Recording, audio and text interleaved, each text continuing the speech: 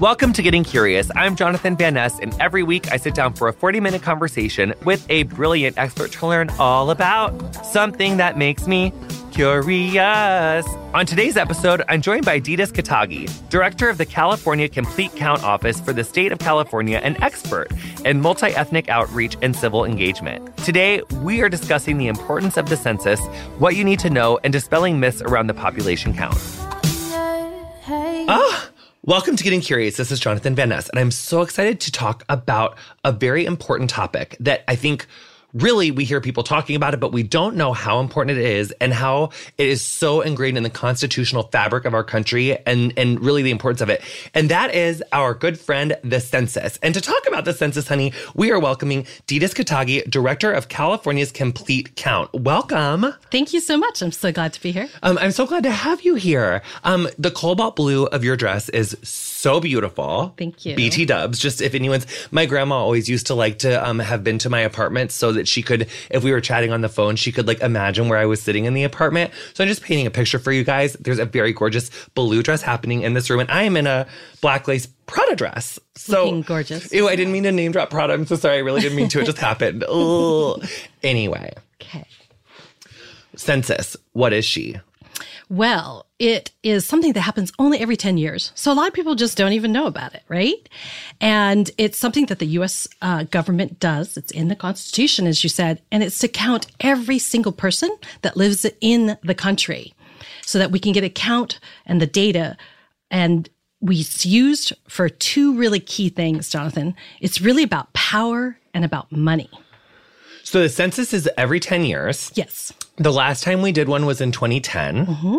And the next one that we're doing is coming up in 2020. That's correct. And you're saying that we do it because it determines two important things, which is power and money. Yes. But more directly, it also, however many people end up reporting to be present in the county, it directly correlates to what? The Electoral College. Yes. And how we divide up, we reapportion our 435 congressional seats. What does reapportion mean? Reapportion means every 10 years when we get this data, that we divide up by the population how many Congress people that we have in each state. So there's a finite pie of 435, and California has 53 right now, which is the most of any state. So based on how many people are in each state, and I didn't know this. So there's 435 is the finite pie for the Congress or for the House of Representatives. No. Right. You're so right, because people use Congress and House of Representatives interchangeably. Yes. But I think I always like to do Congress as Congress and Senate as Senate, because otherwise I feel like people get confused. But whatever, that's just like how I talk about it. Yes. But I didn't realize that there's 435 and that was a finite pie. So that's how we determine the House of Representatives. What does the census have to do with state Congress and Senates? Does that apply to state houses as well? It does. So that's called reapportionment when we look at the U.S. overall, and then each state redistricts, right? So they redraw the lines. So the federals, we are talking about reapportions, and then that is for the 435 specifically, and then there's redistricting that also happens from the Senate. Yes, and it decides, the state houses decide how the lines are drawn for all kinds of things, school districts, but also for the state assembly and the state Senate. But then those seats that we have 53 right now, they will draw the lines of where a person's congressional district is. So that's where gerrymandering comes. So when you let the state houses do that, there gets to be sometimes So after the census, the federal government will say, all right, California, you have, I'm just keeping math simple because I'm not a good mathematician. You have 10 billion people, California. So that means this year you're going to get 56 seats instead of 53. So then at that point, the state House of California gets to come in and they will now decide how the 53 go into 56, and they get to draw that themselves. They used to do that in 2010. They switched to a citizen redistricting commission, which is really cool. I'm not sure how many states have that. But in other states, they let the electeds do it. Which I want to talk about that actually really quick. And then I want to come back to how California does it, because that's what we're seeing, these gerrymandering cases in the Supreme Court coming out of Virginia, and I think South Carolina, and I think there was, or West Virginia, whatever. But there was some redistricting cases. And basically in those, we found that the state houses had really used the census to draw very crooked, jagged, all over the place lines to racially and economically, like, coerce the election to come one way or the other. Is that correct, kind of? Well, so they call them communities of interest. They know they're no longer called them, but we know what they are. They're communities, both racial and economically. And they do draw them so to guarantee seats for one party or the other. And it's been happened. I think it's happened on both sides. I think there was a case of like Democrats doing it in Maryland, and there's been more cases of Republicans doing it, Avi, but it has happened on both sides. So to combat that problem here in California in 2010, when I say we, I mean you. Yes. Yes. Proposition 11 was passed by the residents of California to have a independent citizens redistricting commission. And so right now they're actually recruiting for people to be on it. So you could apply to be on it.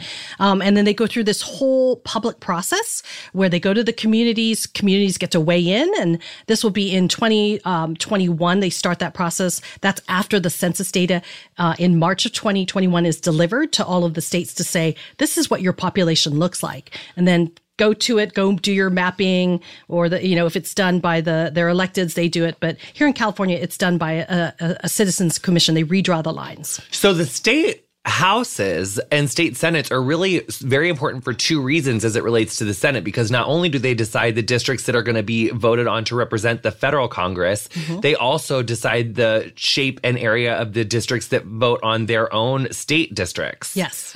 So it seems like that is a huge issue, to be having the people that are governing and legislating also being the ones that decide who and where the lines are that get voted on. Yes. That seems like a huge fundamental conflict of interest. Yes, it's like having the fox in the hen house kind of thing. Yeah, right? so it's really important to this is why, we always talk about state legislature needs to be thought of as a more sexy issue, and especially on who you're voting in for those places. Because John Oliver has talked about this, Aaron Gibson and Brian Safi, who are obviously huge fans of, and they when on their show on Throwing Shade, they had talked about these really terrible state legislatures that are elected all over the country. And it's really something that we all need to do a better job of becoming aware of who is being elected to these seats, because they are so important. It really affects people's lives. Right. And as we're seeing all these heartbeat bills popping up all over the country as well, that happens from rogue state houses. I mean, I'm going on a tangent there, but so that's that. Okay. So that's what the census is important for. It's for power. For power. That's where the power is, and then the Yes. money happens. Right. So what is unique about the 2020 census coming up?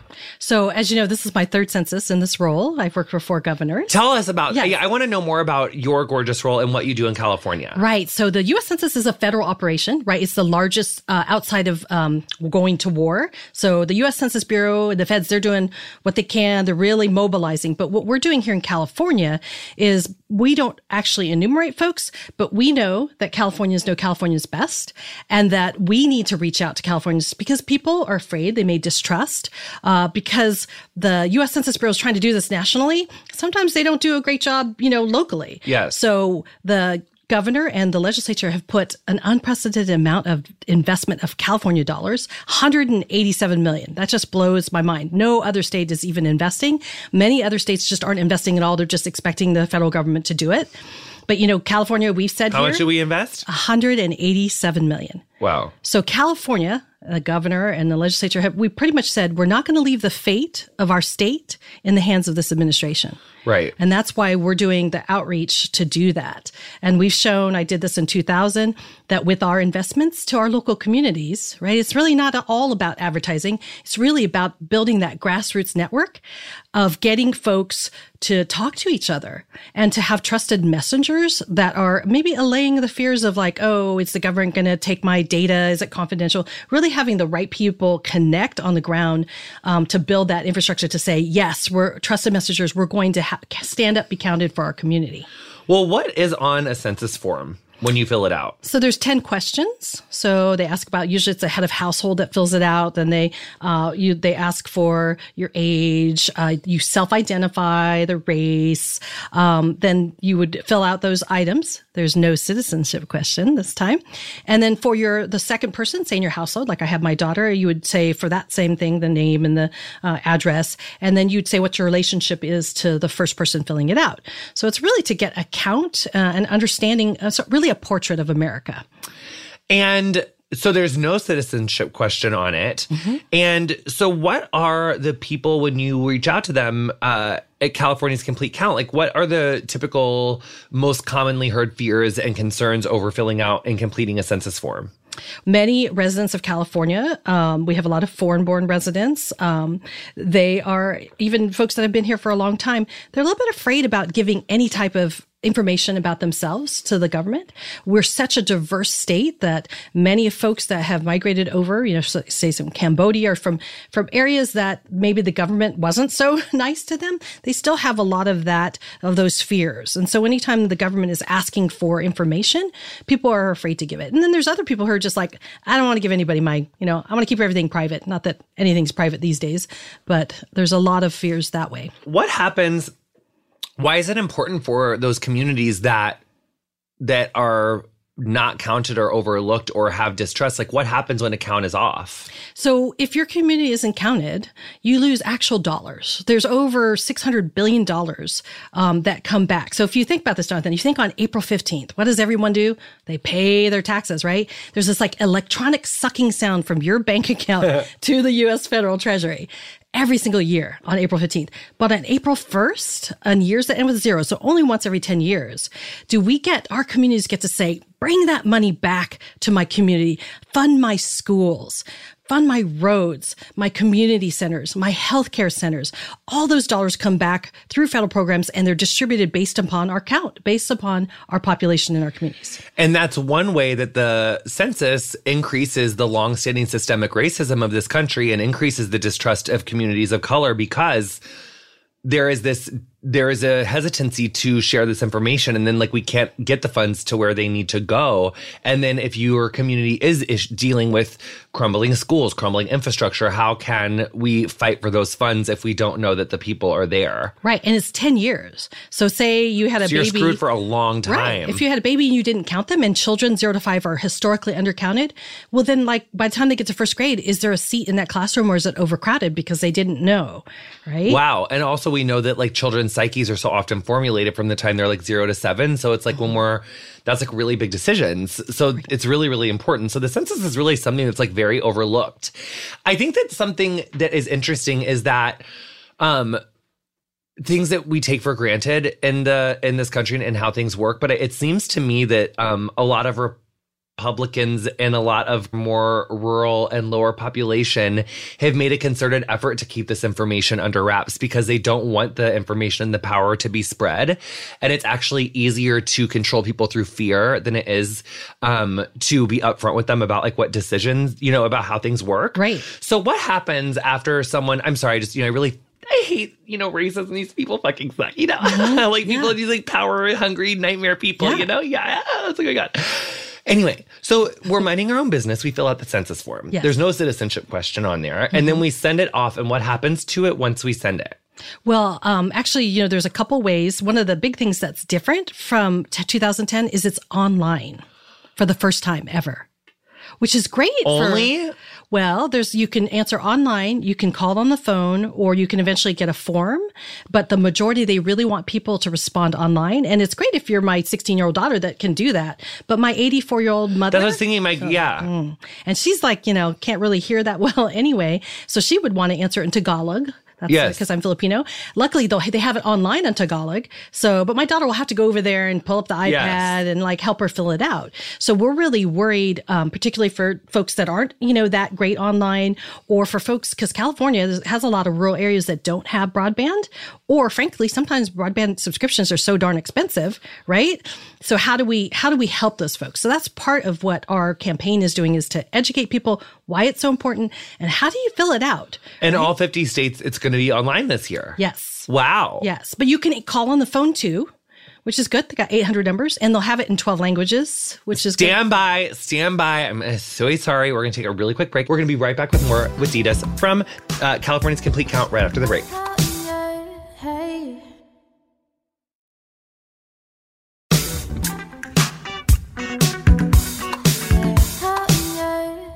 Didas, who gave you permission to be such a good interview subject? That's what I want to know.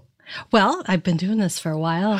So you gave yourself permission. I love that. Yes. Empowered person, just nailing it. Okay, so what we were telling me. So I was going to tell you that I am the national expert in this area, mainly because everybody else has died. Wow. You gotta outlive them, you know? Yeah, that was like, well, I didn't see, that was in my stand-up comedy bits, I call that a hard right. Where I don't expect someone to say something like, oh, yes, I love that. But okay, so let's take it back to right previous to the break, before we heard those two ads that you just heard in your ear, which you didn't hear, Ditas, because we didn't, I don't even know what they were yet. We'll see what it was going to be. I'm sure I've approved them, you guys, but anyway, actually I already know I have. I just don't know what they're going to be for this week's episode. Focus. So, right before the break, we were talking about something. Oh, the languages and how to fill out. Yes. So it can be phone, but it's mostly online, all 50 states. Yes. And so that's the thing that's really different this year, is that it's going to be very much online. And so that's what Complete Count is doing, is really making sure that everyone knows how to do that. Right. We're trying to remove any barriers, whether it be fear, whether they don't have access to it. A big problem out there is language access. The U.S. Census Bureau is going to have it in 12 languages. But here in LA County, in the schools, they speak over 192, right? And so people are hard to count because maybe they're limited English proficient. And that's where I find that the youth are going to make a huge difference, even more so than in 2010. One, the youth they're kind of mad because they weren't really happy about not being able to vote in 2016. Right. So my 16-year-old was like, I still can't vote. And are you guys going to mess it up in 2020 also?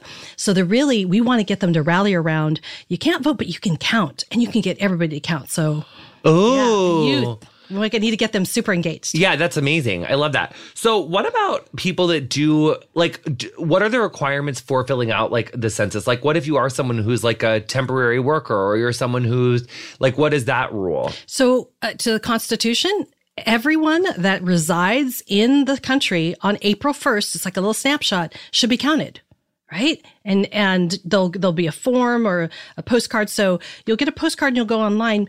I worry about folks there's a lot of folks, because of our housing issues here in California, that may be experiencing homelessness, maybe not even on the street, but maybe they're couch surfing. Maybe they're staying, friends are like, hey, can I stay on your couch for a while? Where are they going to be counted? Will they fall through the cracks? What about people who are definitely out on the streets? How do we count them? Especially, that just makes me think of so people on the streets, wow, yes, I feel like I didn't mean to interrupt you because my brain went somewhere else, but I want to talk about that because really people that are, what my brain went to is people are like, oh, I can't even read the news. I just, I don't like to read it. I just go to work. People that kind of have their head in the sand. And it's so important that people that don't have their head in the sand is really talking about the census, because if you guys remember the episode that we did on Getting Curious about, with Sister District, about the episode that I think it was last year, but it was about midterms. And 2010 was actually the largest loss of democratically held seats in midterm election history. We lost over 1,000 elected seats in that year. It was a whole generation of democratically elected or Democrat leaders that were kind of swept out in that election. And a lot of the things that happened with that was that the Republicans that were elected in that Tea Party wave of 2010 determined the census rules and did so much to censor and manipulate that census of the redistricting that year. And that's why Virginia and South Carolina and a lot of these things happened. So it really is so important that we are all engaged in talking about what the census does and and how it does it and why it does it. So language barriers is an issue, obviously, in California and probably across the country. But if you go online and you submit it that way, what happens with the information? Where does it go? Whether you're calling in, onlining it in, and is mailing it in. You can get a form too. And yes. So all three of those are still an option. Is there anything on the radar about by 2030 they want to have mail in and call in phased out or anything? Or is that even being talked about? This came about because after 2010, Congress said basically too expensive. You need to save some money. So the Census Bureau did their due diligence. They said, how can we cut back and putting stuff online? There will be forms available. About 20% of folks throughout the nation will actually get a form if we know that, maybe they're older and they don't have that. You can call and get a form too. But if you're going to call, we kind of say, if you're on the phone anyway, why don't you just do it here? Just be enumerated. Yes. Yeah. And then so enumerated means counted? Means counted, yes. Okay. After that, so you'll get something in the mail mid-March next year. So after the California primary, so after that's done, around March 12th, Californians will get a postcard in the mail. Some will get a form if they think that, they're probably not going to be able to call. And then every 8 or 10 days, if you don't go online, they're going to keep sending you stuff. And by the fourth time, which is April, you'll get a form. And then come May 1st, if you still haven't answered, that's when they're going to come knock on your door. So that costs a lot of money. But so we here at California, we really want to make sure that people self-respond because the data is a lot more accurate when you're doing it yourself. So we're trying to, in California, eliminate all those barriers that can exist, be it language, be it the overcrowded. And we also want to get the message out to folks. If you don't think you're accounted, call, right? Make sure, because say maybe you live in the back, in the granny unit in the back, right? Maybe it's legal, maybe it's, and we don't care if it's legal or not, but we just want everyone to be counted. So we need to get that message out there. So how do you know, like from the census perspective, like if people have been double counted, like for the conspiracy, like Trumpy theorists, like how do you know people haven't been double counted or like that it's accurate and like trustworthy and all that? Well, so all the data goes back to the U.S. Census Bureau and those super smart people with statistics. They do matching and they look at the address and they eliminate any duplicates. And they would just do that. Would they do that by just running names? So addresses, your name and your address. So if they see where your address is and then they go back and they look at it. But then what if you are homeless? Like what if you don't have an address? So with the homeless, there's a whole different count for them. It's called service-based enumeration. So they go through service providers. And you know that housing and urban development, they work with local folks. Like HUD? LAHSA. They work with them because they already do the count, the point in time count, the pick count that they do every other January. So they're going to work with those service providers because they know where people are hanging out, under which overpasses.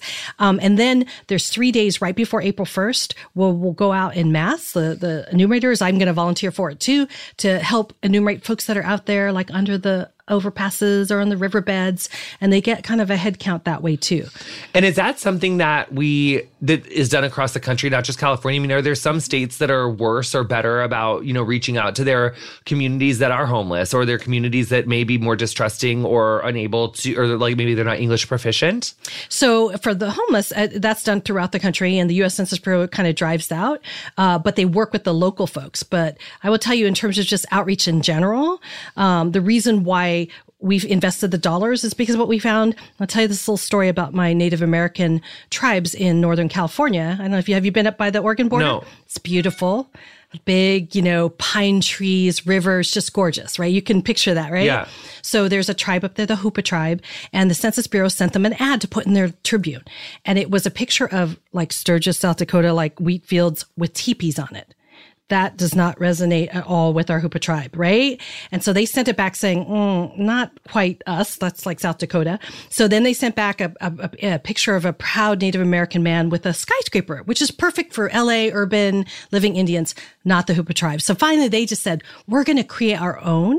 And they took a picture overlooking the beautiful valley with the trees and a man in their native costume. And the headline was this: if they don't know you're here, they will take our water. Now that resonated with the locals to say, hey, I really do need to be counted, because Native American tribes have a historically, tenuous relationship with the U.S. federal government. Of course. So that's why we just say locally created content is so important. And we want to engage even local creators here in Los Angeles and throughout the state to create content that explains to folks why it's so important and what resonates. Because Madison Avenue advertisers maybe not get it right here in California. So how do we calm people's fears of reporting for the census? Like if they have my name and my address, and then this government, what if they do use that as a roadmap to track me down or track my family down? Like, what if I'm undocumented? What if I this? What if I that? Like, is there protections in place to protect our information that is given to the Census Bureau? There is. It's called Title 13. So you'll hear that a lot, and we're going to do a lot of education about that. It protects the confidentiality of your data. It guarantees that census workers cannot share your data with anyone. There's fines. They can go to jail, $250,000 if they share your personal data. It also directs the U.S.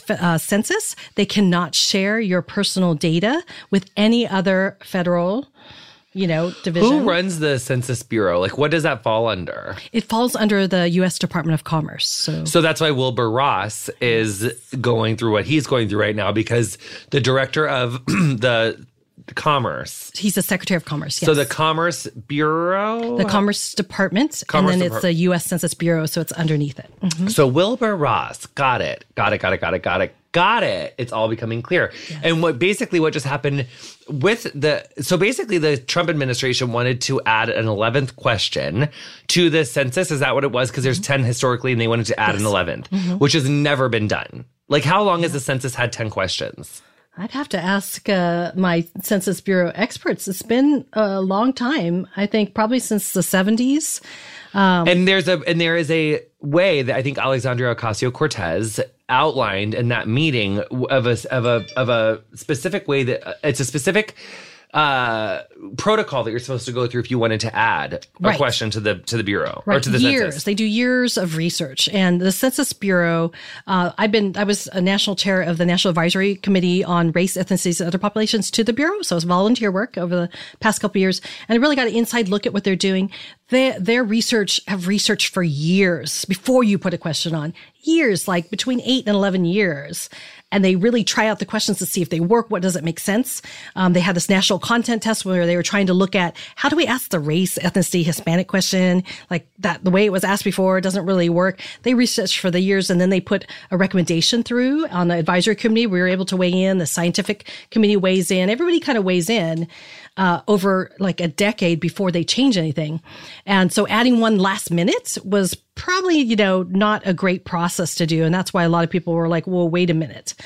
People put the stops on it unless you saw some of those lawsuits.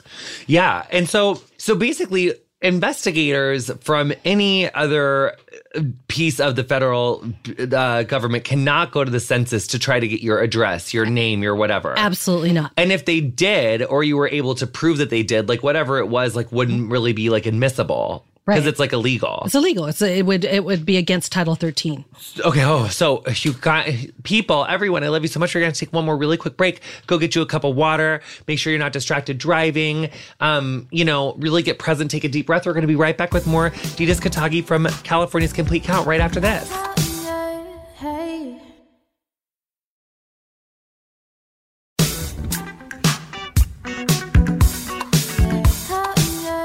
Welcome back to Getting Curious. This is Jonathan Van Ness. So we were just saying that, what were we just saying? We were saying that like other people from within the federal government can't use the information that the census has garnered. So we really don't need to be skeptical or afraid or distrusting of giving our information to the Census Department, even though it is kind of scary giving it to a department that's run by Wilbur Ross. So that is a little bit scary. What is what is the job that the California's Complete Count does to educate youth around the importance of sharing their census information? Yes, we saw that in the past, the census did census in schools, but it was done at the federal government and didn't quite make it down to the local level. So 2 years ago, we said, hey, let's invest in our curriculum. And we engaged with Sacramento's local curriculum teachers, took some teachers out of the classroom. We said, let's focus on 5th, 8th, 11th, and 12th grade, right? Because at 12th grade, they're going to be voters. They study American government, U.S. history. We took their curriculum. We took some of the stuff that was already out there. And my goal was to make it easy because teachers have so much on their plate already. I want like in 10 minutes or less, this teacher can pull a module out and say, ooh, I can tie this into what I'm already doing, whether it's like Western expansion or the 3/5 of a man compromise, right? And they can tie it in so that our 5th, 8th, 11th, 12th graders become those sort of census ambassadors, that it becomes more than just a glossary word. My daughter was in 8th grade. She said, Mom, we talked about the census today. And I go, what was it? It was a glossary word. I said, what did you say? She stood up and she said, no, everybody needs to know it's super important. The teacher didn't quite know what to say. And she says, and it's important because, our representation, our schools, our gymnasium, all that stuff depends on it. So she knew, but we have to be able to get our young students to know how important it is, how it feeds in to just civic engagement, how it feeds into voting, and how it will impact their future for the next 10 years. So if a parent, or so if a teenager or like a kid who was 10, like parent didn't report them online, the kid could report themselves? Well, I would hope that the kid would be, well, usually a lot of our youth end up filling out forms for their parents, particularly in some of our communities where English might not be the language spoken at home. But what if your head of household isn't filling it out? Like our children or like are people under 18 allowed to file a census form? They are. Yeah. They absolutely are. Yeah. So that's great because they can't vote, but they can certainly make sure their household is completely counted. So that's another really important thing to hit is that like this is a place where we actually can empower our youth to, affect their future in a way that is so important and really underestimated a lot. Right. So then when it comes to LGBTQ outreach and the census, I feel like, especially when it comes to our trans family members, trans people are subject to actually LGBTQ people, period, are more subject to homelessness. Trans people are more subject to violence, displacement, inability to get jobs, funding, research, education, all sorts of things. So what is California's Complete Count doing to reach out to the LGBTQ plus community? Well, so we're partnering with Equality California. It's one of our key contractors, that they're vendors, really a partner on the ground. And they're making sure that they're using their intense network that's out there, whether they go to, pride parades, where they're at the gender health centers to really educate why. I mean, and those facts are absolutely right. If you look at SNAP and other social services, the percentages of LGBTQ that are using those are proportionally a lot higher. And so we want the trusted messengers from Equality California to be able to talk one-on-one to say, you really need to be counted because the services like this clinic get a lot of dollars, or, the food services that you're getting. So we're making sure that it's not me doing the outreach, but it's really those trusted messengers that are on the ground that can actually communicate culturally, appropriately, and within a trusted venue to say, it's okay to fill it out. You're safe. So back to the questions that are actually on the census. So there's not a question about like sexual orientation. Not yet. So not this time. But it would be obvious if you lived with your partner or your husband and it was like, you're saying like spouse, and so there would be an ability for the government to get a sense of same-sex couples in a census count. Absolutely. And I had looked at the message, and it really has to do with whoever the head of household is. And then when you put that person to, you put the relationship. So are you, same-sex, married, same-sex, unmarried partner with them, roommate, child. So it goes, so you have that head of household person that fills it out. And then when they fill out that second or third person, you talk about what the relationship between them. And so you are able to put same-sex married or same-sex, unmarried, partner. And then what are the other questions? On the form? Yeah, because we didn't get all the way through. Yes. So I would say there's the race question. So there's like different variations of Hispanic race. How many people are in the household? You have your address. Gender. Oh, yes. Gender. Sorry. Yes. Yeah. Is non-binary or trans an option? It's not on there yet. Okay. But I know that because I'm working with a task force, Macon Maury over there, they're continuing to talk about that. So they're starting to do that research to ask for that. So maybe 2030. It takes a really long time. Yes. And that's really good that we're vetting, the questions in whatever area that they're coming from. Yes. With the census question in Wilbur Ross's Nightmare Ass. So that whole thing, it kind of just went up through the Supreme Court. And basically for this time around, the working consensus is that it will not be added. No way, no how. Yes. I sure hope for 2020. Yeah. But Trump has said that he does want to think about it for future censuses. And he also has said that he's going to gather that data from other federal departments because he wants to know citizen count. But he wouldn't be able to use that data from other federal governments against what the Census Bureau has from the census constitutionally. Because you can't use like the Census Bureau information is protected. So if he was able to get that, he wouldn't be able to like cross. No, and find out names or any of that. No. Right. So, but I think that is the concern because he is so going about, using the Constitution in all sorts of unconstitutional ways, whether it's like reappropriating funds for the border wall or, violating the Emoluments Clause or using his family to enrich themselves and all, in all sorts of ways. I think that's just like really scary, for us to be able to trust him. But I do think that the risk of not participating in the census is scarier than doing it. Like it's really important Yes. And I mean, if you think about just the dollars, there are estimates between 1,000 and 2,000, depending on the state, per person per year. So let's say I leave my daughter off. That's going to be like $10,000 that doesn't come back to the community, besides the fact they won't know if there's supposed to be a high school there or not. And when you think about how much we pay in taxes. Right. And it doesn't come back. And we want that money back. Yes. I mean, California, we donate to everybody else, right? Oh, that's what I was going to talk about. Yes. So wait, so schools, it determines school funding. Yes. Hospital funding. Hospital funding, transportation funding, healthcare, nutrition. And healthcare, let's really think about healthcare, because when you think about things like HIV, syphilis, gonorrhea, chlamydia, like all those like STIs that are just exploding all over the place. If the government doesn't know like the number of people there, like how can they like staff the hospitals and like the county clinics and stuff to be able to treat the things that are going on there? Right. And like there is an epidemic of like so many different things happening really, really right now. So it really is so important that we can allocate the necessary funds where we need to. So it sounds like California Complete Count is doing really, really good work. Have you heard anything about other states doing similar programs or taking any of this information and trying to emulate it across the board? Well, I've gotten a couple calls. Illinois called us and said, hey, how did you figure out where to put your money? And all the money that we're looking at, it's all based upon census data, obviously, and knowing where people are that in areas that are hard to enumerate, hard to count, and dividing those dollars up. So like, I'm not going to do outreach in some fancy area that, doesn't have people that are afraid. Those would be like high propensity voters. I don't want to spend my money on that. We're really focusing on the hardest of hardest to count, the people who are invisible, the people who are disenfranchised, the people who are super afraid. So Illinois is like, how did you do that? And we said, look at the data.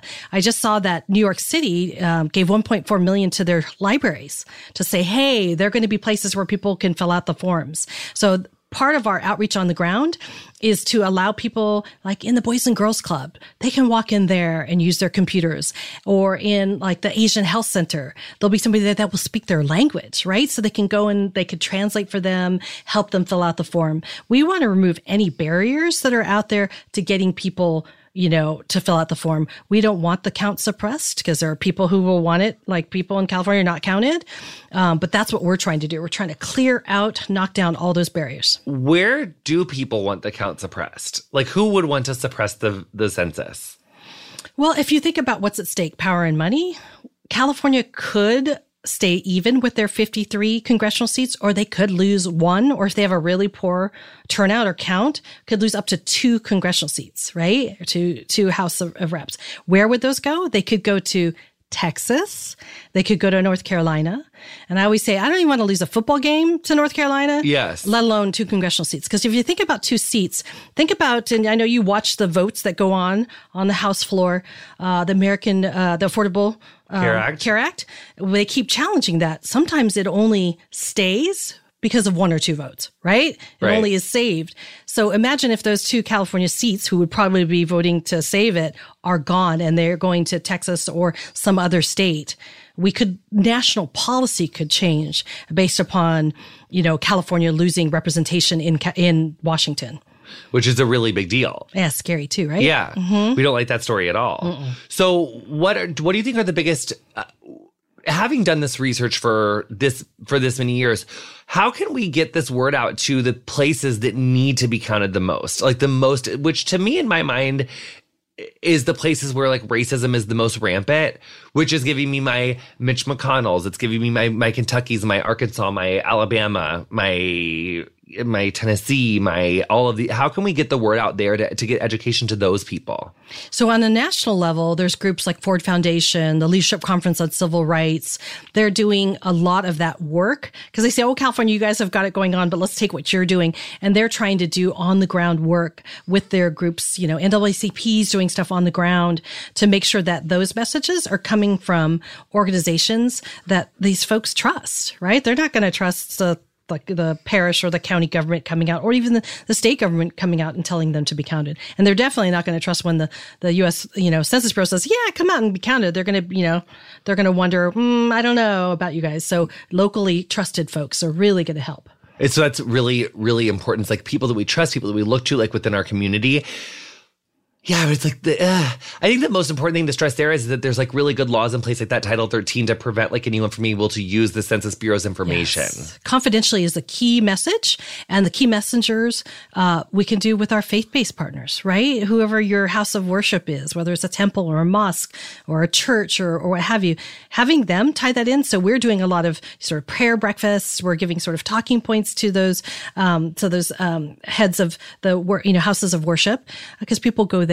Also, healthcare providers, that doesn't work in all of our sort of vulnerable populations, but many populations go to their nurses or their nurse practitioners or their doctors to listen, to be like, oh, I have to fill this out. Why? And of course, teachers. Teachers are so key. They're really that front line to our students. And then again, the youth go back home and they say, hey, Mom, do you know if I don't fill this out, I'm going to have 50 students in my classroom, right? They need to know that what the consequences are. Yes. Because that's another thing that I was just thinking about. It's like there's no real straightforward penalty for not filling out your census form, except for the benefits that your community doesn't get. And those take years to feel, feel the effects of that. Yeah. Because it's not like you have to send in like a $10 fee if you are $3, So it really, what is it?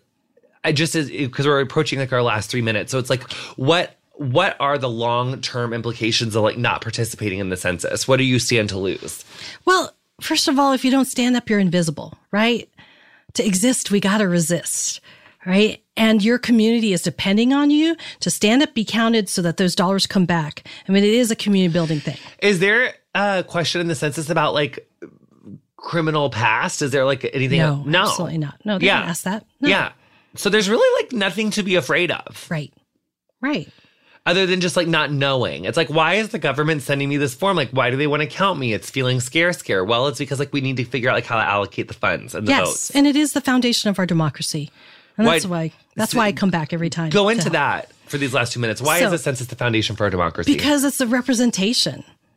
We're a representative democracy. Exactly. So break that down a little bit more. Like pretend like someone has no idea what the census is and they've been like making out this whole time, like on a date on this whole podcast, or maybe they've been sleeping and they're just waking up to like these last 2 minutes and 30 seconds. So you have to be counted, because our government, our community, the whole social fabric of our society here in the United States is based upon representative democracy.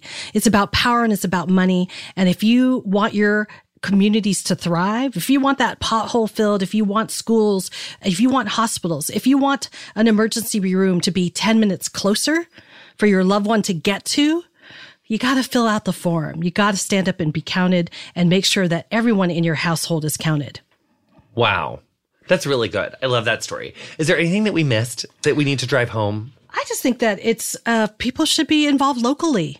Get involved with your local complete count. Why do you think that censuses just fell off the radar in general? Like, why do people not understand why it's so important? It only happens every 10 years. Yeah, my daughter was 6 last time around, right?